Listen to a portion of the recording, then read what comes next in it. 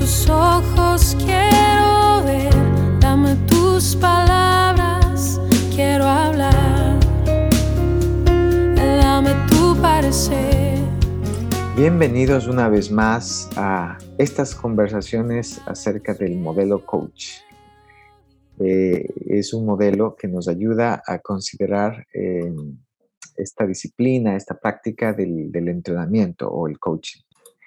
Ha sido un excelente viaje con dos buenos amigos y excelentes entrenadores, Guillermo Yan en República Dominicana, Byron Velázquez en Guatemala, ambos no solamente entrenadores y facilitadores de faith walking, pero yo diría siervos, ¿verdad? Siervos de Dios, y lo digo sin mucho engrandecerlos demasiado, pero conozco sus vidas y están siempre, continuamente tratando de aprender lo que es necesario para servir mejor a Dios, a sus comunidades. Ambos son pastores. Y hemos estado en estos últimos varios meses, explorando un libro, el modelo coach de Keith Webb, que nos habla de la disciplina del entrenamiento, ¿verdad? Es uno de los libros conocidos acerca del entrenamiento en español. Tiene una red grande de entrenadores y hemos explorado su modelo, lo hemos adaptado un poco a nuestras realidades, a cómo lo hacemos, y estamos en nuestra última sesión. Así que queremos cerrar un poco con esto del coaching. ¿Cuáles son los pensamientos importantes para cerrar en nuestra idea de entrenadores? Así que yo quisiera iniciar esta conversación, amigos, pensando cómo les ha impactado a ustedes personalmente el aprender a ser entrenadores. Yo sé que eso ha producido cosas en las personas a las que ustedes han entrenado, pero en ustedes personalmente, ¿qué es lo que esta disciplina del entrenamiento y el aprender y el esfuerzo que han puesto, la experiencia que tienen, qué es lo que está cambiando en ustedes a través de esto? Quizás una de las cosas que en lo personal, especialmente como pastor, creo yo que quizás nosotros fuimos formados, ¿verdad? Donde, bueno, tenemos que aprender para enseñar. En cierta forma es cierto, pero cuando vemos esto, digamos, como una herramienta, para mí el coaching es una herramienta de acompañamiento a las personas donde básicamente queremos pues que las personas, como hemos platicado a lo largo de todo este tiempo, sean responsables de su propio crecimiento espiritual, de su propia formación. Pero si, así como pues, no sé si este es un mal de todos los pastores, ¿verdad? Pero normalmente cuando nos juntamos con alguien, por ejemplo, nosotros empezamos a hablar y hablar y hablar y hablar, y le sacamos toda la Biblia y todo, ¿verdad? Y la persona solo escucha, ¿no? Es un poquito como cuando evangelizamos a una persona también, ¿verdad? Empezamos a hablar y hablar y hablar y nunca escuchamos a la persona también. Entonces, en lo personal, creo que esto ha cambiado mucho. Realmente, creo que en todo este tiempo que llevamos este libro, creo que ya viéndolo así, como que sí me ha impactado eso a mí, ¿verdad? En mi forma como acompañar a las personas, ¿verdad? Gracias a Dios, ¿verdad? Que ha cambiado, y no solo las personas, pues con mis hijos, mi familia, que es donde convivimos más tiempo, ¿verdad? Es decir, cómo entrarle a los problemas de ellos, cómo ayudarlos, etcétera, ¿no? Entonces, eso podría comentar. Sí, Marcos, realmente lo que ocurre con lo del coaching es que como que empieza con uno mismo. Uno empieza a mirarse a sí mismo y a hacerse preguntas a sí mismo. Y eso luego va ocurriendo de una manera más práctica en el entorno. Por ejemplo, el domingo, una joven pidió que orara por ella. Y normalmente lo que solía hacer era simplemente orar por la gente como tratando de que el Espíritu Santo me dijera a mí la necesidad de la persona y orar por la necesidad de la persona. Pero con la experiencia del coaching, lo que me invita es a una pregunta. ¿Cómo verías a Dios obrando en ti? ¿En cuáles son las cosas que tú quieres ver a Dios obrando? Si Dios estaría haciendo algo en tu vida, ¿qué sería lo que estaría haciendo? ¿O cómo se vería eso? En lugar de orar por la persona, le doy la oportunidad a la persona a que la persona pueda tener un espacio de escucharse a sí mismo y compartirse a sí mismo. Y lo que ocurre es mucho más maravilloso a que cuando simplemente oro por la persona. Entonces, a tener esta experiencia de hacer preguntas. Pero la otra cosa es que me doy cuenta que no es mi responsabilidad tratar de corregir a las personas. O sea, como líder, no es mi responsabilidad cambiar a la persona. Y eso me da tranquilidad, me da paz. Y cuando hablo de las personas, me refiero a mi familia, mi esposa, los hermanos a quienes el Señor me ha invitado a pastorear. Y eso simplemente me da paz, me da libertad para amarle, libertad para aceptarle. Y, y en lugar de ofrecerle soluciones en las que la persona simplemente escucha la sabiduría, mi experiencia y esas cosas, entonces ejercer el coaching me invita a explorar.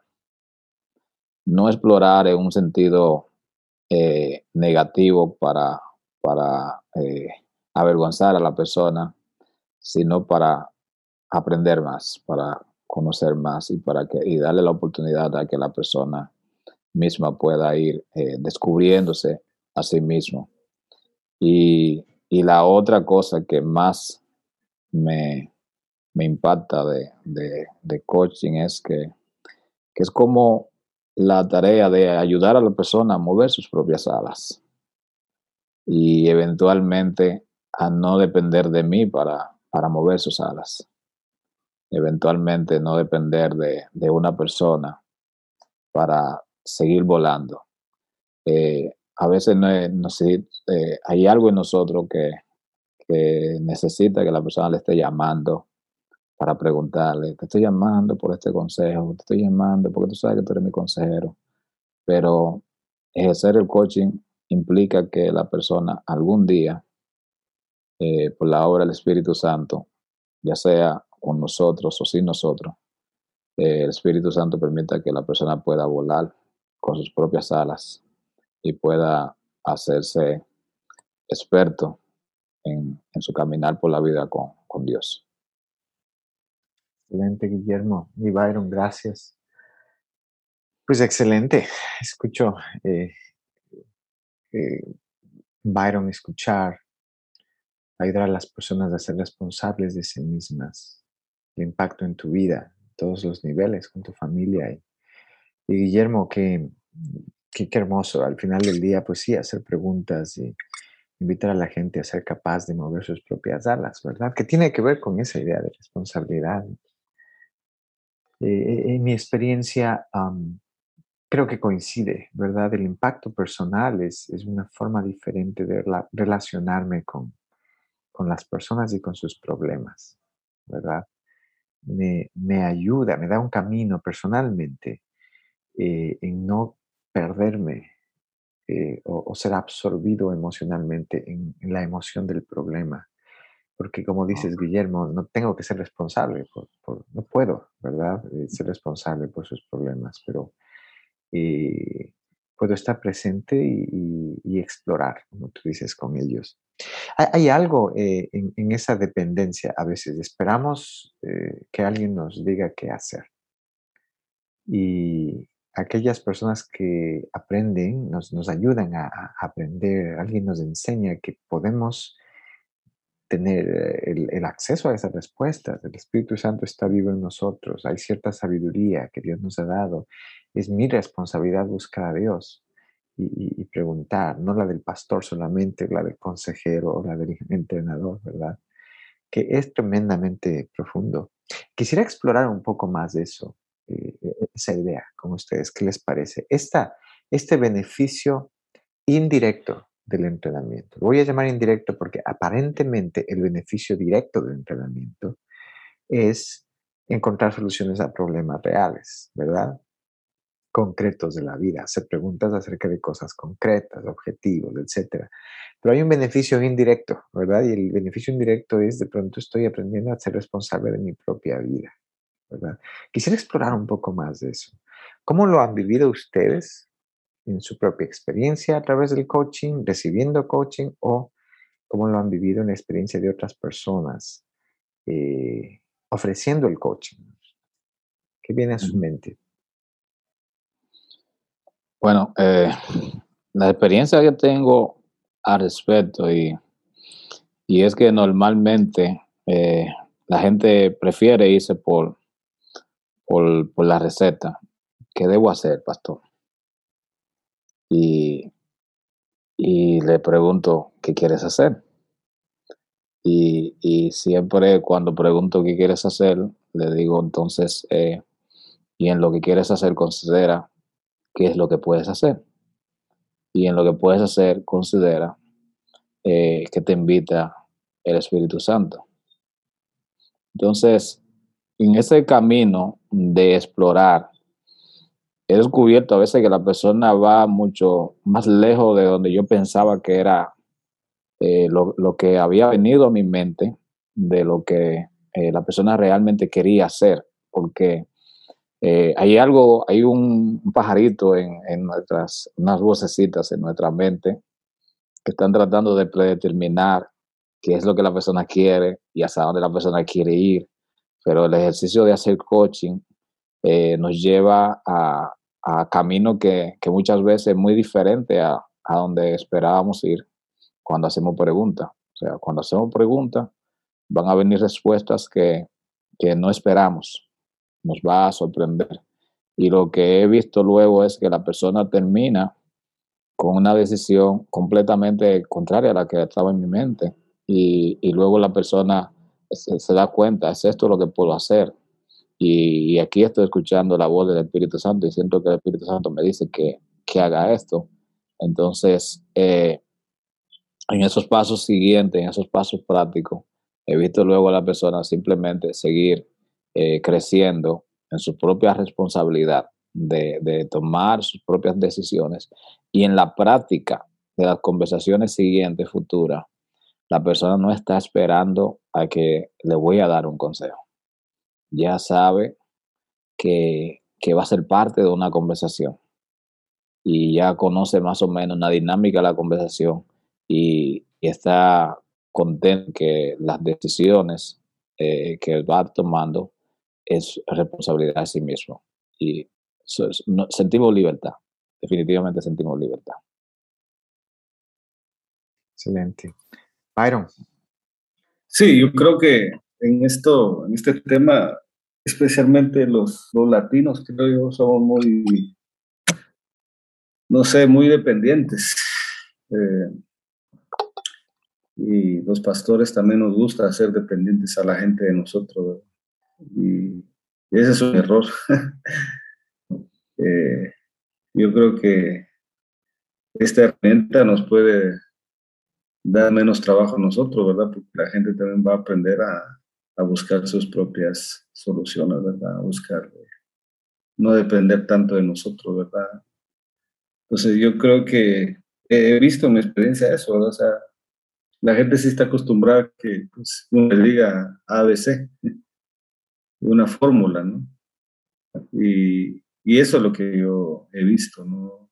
Que realmente en nuestros contextos pues, latinos, pues la gente está acostumbrada, sí, creo que en las mismas iglesias sí está la cosa, pues hasta la predicación, ¿verdad? Muchos han dicho que la predicación es uno de los métodos menos productivos para que la gente cambie. porque es un monólogo. Entonces, Definitivamente. creo que aquí es diferente el asunto, ¿no? Sí, excelente. De manera personal, yo me considero una persona que ha sido beneficiada, ¿verdad? Con el entrenamiento y he recibido bastante entrenamiento y ha sido modelado para mí. Y las dos cosas que han sido transformadoras, y no solamente han venido del coaching, realmente ha sido pues más bien un proceso un poco de revelación hasta cierto punto. La primera es esta idea de aprender. Yo puedo aprender. Yo no puedo tener la solución ahora mismo de todas las cosas. No lo sé todo, pero puedo aprender. Y si puedo aprender, eh, gloria a Dios, ¿no? La pregunta es, ¿quiero aprender? Quiero hacer el trabajo de aprender. Eso ha cambiado mucho mi propio enfoque y tiene un impacto profundo eh, el sentirme más seguro de mí mismo, etcétera. No en cuanto a inflar mi ego, pero a determinar que puedo aprender y puedo encontrar un camino a ciertas circunstancias. Las soluciones no solamente vienen de fuera, externas, de otras personas más sabias, más inteligentes, más espirituales, pero el que yo puedo aprender. Y lo segundo, y esto tiene que ver específicamente con un proceso un poco más espiritual, específico tal vez de field walking, es que yo tengo acceso a, a Cristo en mí, al Espíritu Santo en mí. ¿Verdad? Probablemente uno de los elementos más transformadores para mí es Cristo en mí, Cristo en usted, Cristo en ustedes, es esperanza de gloria. Crece, puedo tener acceso a tener esta relación con Dios. Hay personas que lo dicen de esta manera, a mí me gusta mucho, yo lo adapto, hay un autor, no tengo ahora mismo el nombre, pero él dice que habla de esperar en Dios, y dice, cuando estamos esperando en Dios, lo que pasa en nosotros mientras esperamos, es más importante de lo que estamos esperando, ¿verdad? Me gusta esa. Yo diría que en el coaching, en el entrenamiento, algo así sucede. Lo que pasa en nosotros mientras recibimos y practicamos y ejercemos el entrenamiento es más importante de las soluciones que estamos buscando específicas para los problemas del coaching.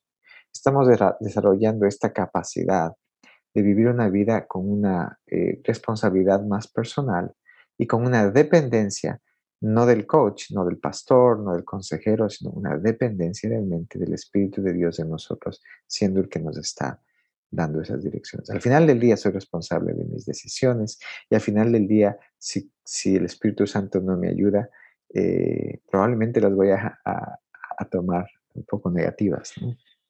En fin, qué hermoso Sí, es ver esto. sí, Marco. Kate lo dice de esta manera, que no se trata de una manipulación, pero tampoco de dependencia del coach. Y esa palabra de manipulación a mí me ha marcado bastante. O sea, en una conversación en la que yo me siento haciendo coach, estoy cuidando de manipular a la persona. O sea, estoy evitando tratar de hacer eso. Si siento que una pregunta tiene esa tendencia como de manipular a la persona, a guiarlo hacia un punto específico, entonces trato de retirar la pregunta y reformularla, porque entonces no sería una búsqueda, como dice Kate, porque de eso se trata el coaching, que busquemos, se pueda explorar, y en ese explorar es donde participa el Espíritu Santo, porque en la otra manera, en donde estamos manipulando y estamos guiando a la persona hacia un camino, entonces no se trata del Espíritu Santo, sino que se trata de nosotros, se trata de una dependencia y hacia dónde queremos guiar a la persona.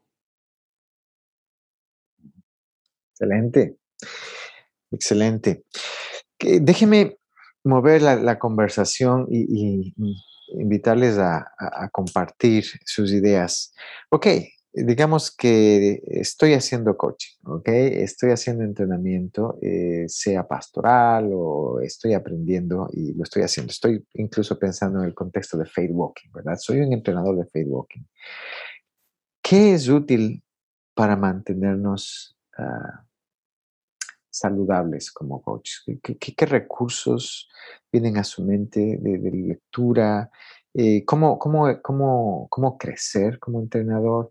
Y, si cabe el sentido, ¿cómo evaluarme como entrenador? ¿Cómo mantener un poco el norte, ¿verdad? Sabemos que no estamos, cuando estamos solos, a veces podemos perder el norte, ¿verdad? Y creemos que estamos yendo a un lugar y luego no lo sabemos. ¿Qué ha sido útil? ¿Qué viene a Ujú. su mente? ¿Qué ha sido útil para ustedes? ¿Qué viene a su mente? Bueno, en cuanto a mí, mi experiencia, número uno es mantenerme conectado haciendo cosas, porque normalmente lo que no se continúa practicando, no se continúa ejercitando, eventualmente, aun cuando uno tenga la habilidad, pero va perdiendo algo, va perdiendo destreza o va perdiendo espontaneidad.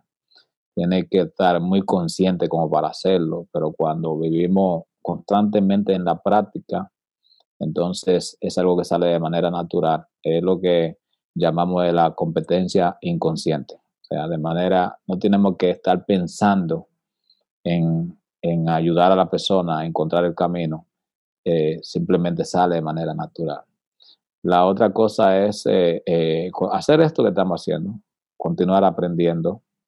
eh, Realmente en todo, si no continuamos creciendo en esto, lo que ocurre es que empezamos a morir.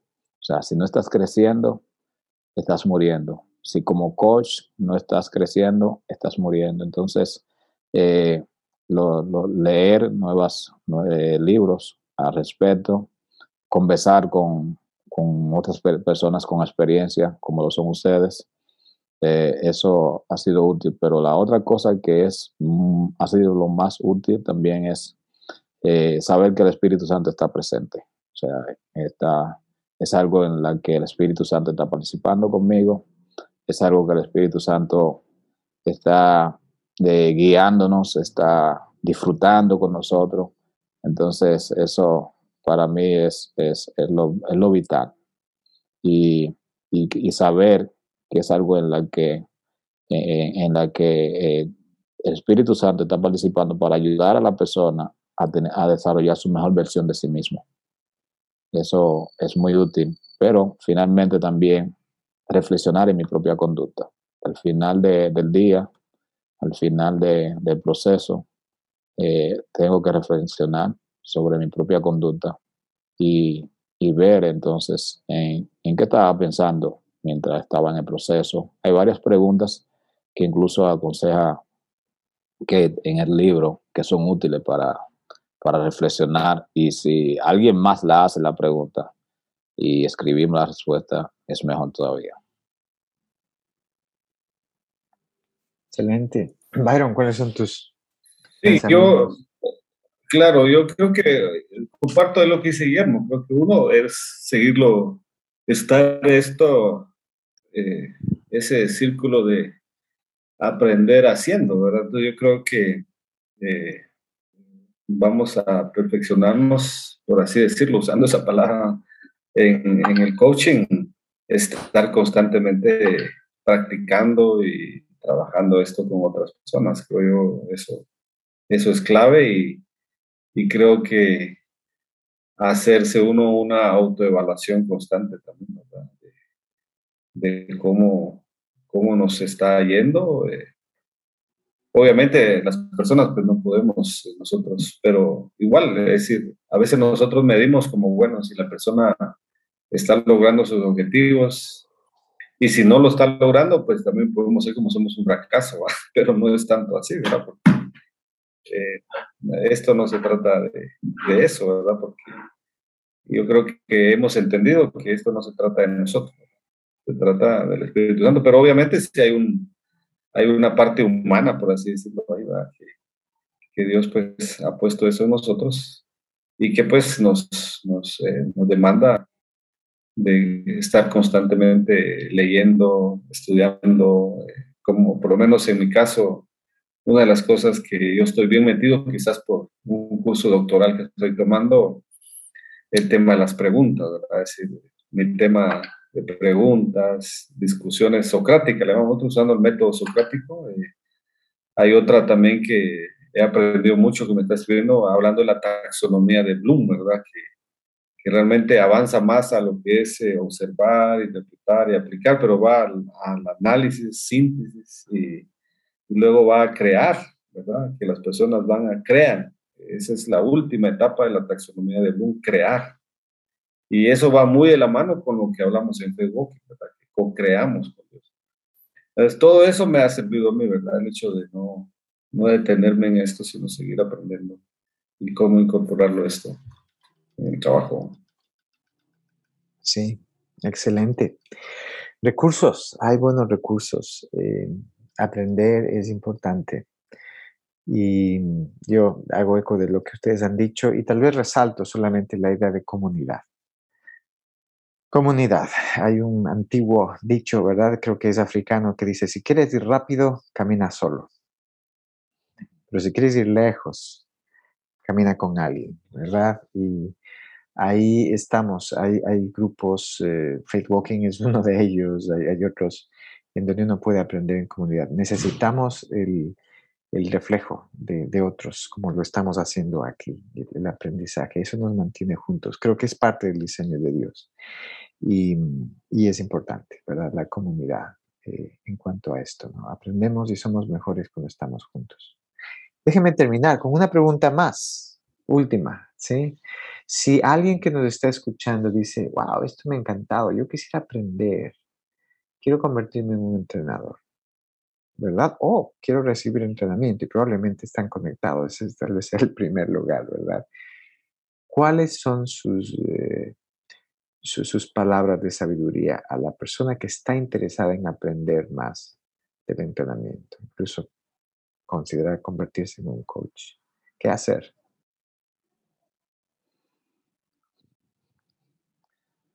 Bueno, estaba haciendo la pausa para que Byron iniciara, pero sí, realmente consejo para alguien que quiera convertirse en un coach. Primero,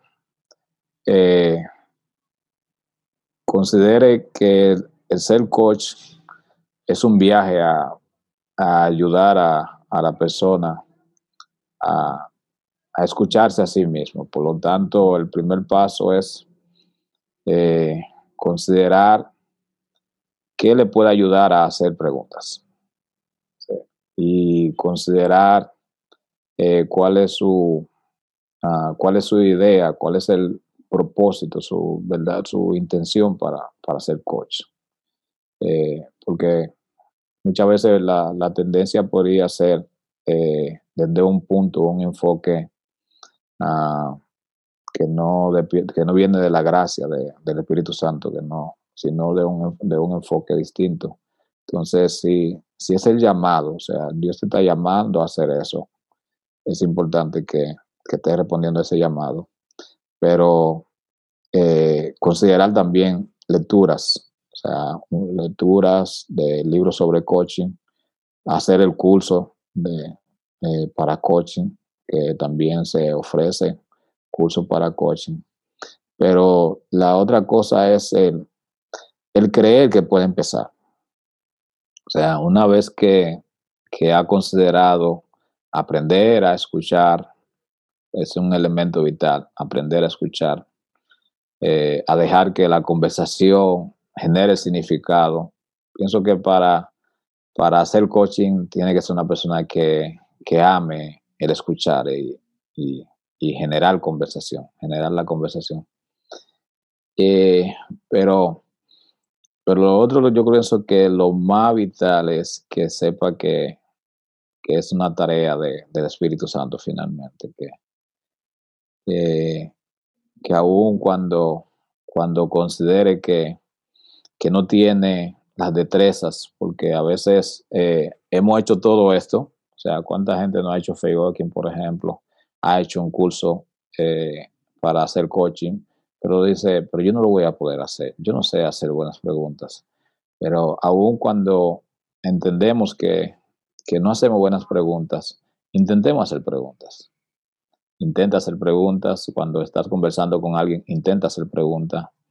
en lugar de dar soluciones. Ayuda a las personas a encontrar las soluciones a través de preguntas y intenta hacer eso. Y a medida que va haciendo eso, va perfeccionándose y va creciendo en la habilidad de hacer eso.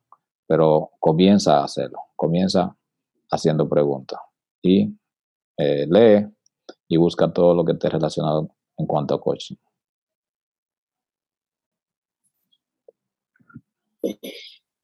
Pues sí, yo creo que en mi caso podría yo decir, ¿verdad?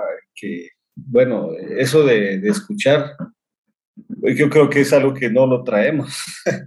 Eso es algo que se aprende, ¿verdad? Entonces, más creo yo, tal vez ver a esa persona, digamos, los que pues están muy interesados también, ver su proceso también, ¿verdad? Creo yo que de crecimiento, desarrollo, cómo ha sido, cómo es la persona, yo creo que eso le va a ayudar mucho a esa persona a desarrollarse como un entrenador, ¿verdad? Pues yo pensaría eso, tal vez explorar un poquito más las personas, ¿verdad? Que quieren profundizar más en esto, cómo han sucedido ellos en sus experiencias pasadas, ¿verdad? Y a partir de ahí, pues empezar a construir y dar herramientas, ¿verdad? Excelente. Sí, muy buenas. Hay que construir todas estas cosas. Mi ánimo, mi paso práctico para personas interesadas en esto es reciban coach, busquen un entrenador y empiecen una relación de entrenamiento. Recíbanlo. Creo que ese es el mejor experiencia, ¿verdad? La experiencia de verlo y bueno, Guillermo, Byron, hay otras personas en la comunidad de Walking que son entrenadores y probablemente pueden conectarse con ellos y buscar esto, pero recíbanlo y vean, reciban la experiencia de eso primero. Los va a animar probablemente, los va a ayudar. Y puede ser parte del mismo coaching, ¿verdad? Es decir, quiero convertirme, ¿qué es lo que puedo hacer? Y el mismo entrenamiento funciona acerca de eso, pero hasta que no tengamos esa experiencia nosotros de haberlo recibido y de haber visto cómo Dios usa eso en nuestra vida, eh, eh, es difícil, ¿verdad? Tratar de crear o ofrecer algo que no hemos tenido, pero esa es mi sugerencia práctica. Así que, bueno, y si puedo añadir una última cosa rápidamente antes de despedirnos. Me gusta en inglés le dicen el acronym, el acronema, no estoy seguro cómo le dicen. Se me va, pero es acróstico. El acróstico, ¿verdad? De coach, ¿verdad? Esta es una forma fácil de recordar. Exacto. Cuando estamos en una conversación, piense, la C es conectar. Ok, me voy a enfocar en conectarme con esta persona. No se trata de conectarme por 2 horas, ¿no? Cuando estoy conectado, la O, ¿cuál es el objetivo, verdad, de esta conversación? Después de un momento, la A, ¿qué es lo que debo ampliar? ¿Dónde están las otras preguntas que puedo saber? ¿Qué más información necesito esto? Luego la C otra vez es concretar. ¿Cómo llevar esto al punto concreto? ¿Cuáles son los 2 puntos? Un punto concreto y finalmente la H, hitos, ¿verdad? Ok, ¿cómo terminar? ¿Cuáles son las cosas? Practique eso en sus conversaciones y creo que ese es un gran valor del libro que hemos explorado. Así que, pues mis hermanos, muchas gracias. No sé si tienen algún último comentario antes de despedirnos. No, el comentario que tengo del libro es que lo que resalta Kate acerca del valor del Espíritu Santo en el coaching. O sea, él habla un poco de la diferencia entre el coaching psicólogo, de usar la psicología y esas cosas, y el coaching cristiano, pero pienso que para nosotros como cristianos, reconocer el valor del Espíritu Santo, la presencia del Espíritu Santo, invitar a la persona a escuchar y a responder a la voz del Espíritu Santo, pienso que es algo que le agrega un un poder inmenso a la oportunidad que el Señor nos da de caminar con alguien. Byron, ¿algún comentario final? Pues no, solo agradecer, creo que, y animar también a aquellos que estén interesados en esto. Creo que hoy más que nunca, ¿no? Para nuestra propia vida personal, familiar, iglesia, pues les animamos a explorar estas herramientas, ¿verdad? Del coaching. Más que todo. Así es.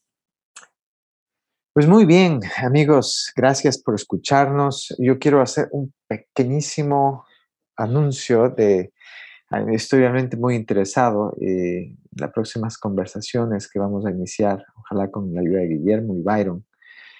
Tienen que ver con algo que puede ser muy útil incluso en el entrenamiento, pero ¿qué hacemos cuando todo falla? Cuando estamos en una relación interpersonal, especialmente está escrito para pastores, cuando estamos en una relación pastoral, pero yo lo expando realmente, cuando estamos en una cuestión, en una relación y todo falla, no sabemos qué hacer, estamos atascados. ¿Qué hacemos en esos momentos? ¿Sí? De eso se va a tratar nuestra nueva serie de conversaciones que Dios mediante la iniciaremos en nuestro siguiente episodio. Así que hasta entonces.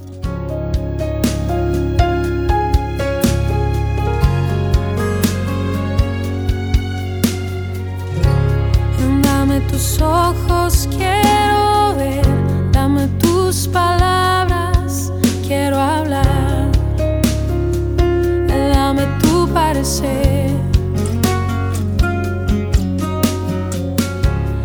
dame tus pies, yo quiero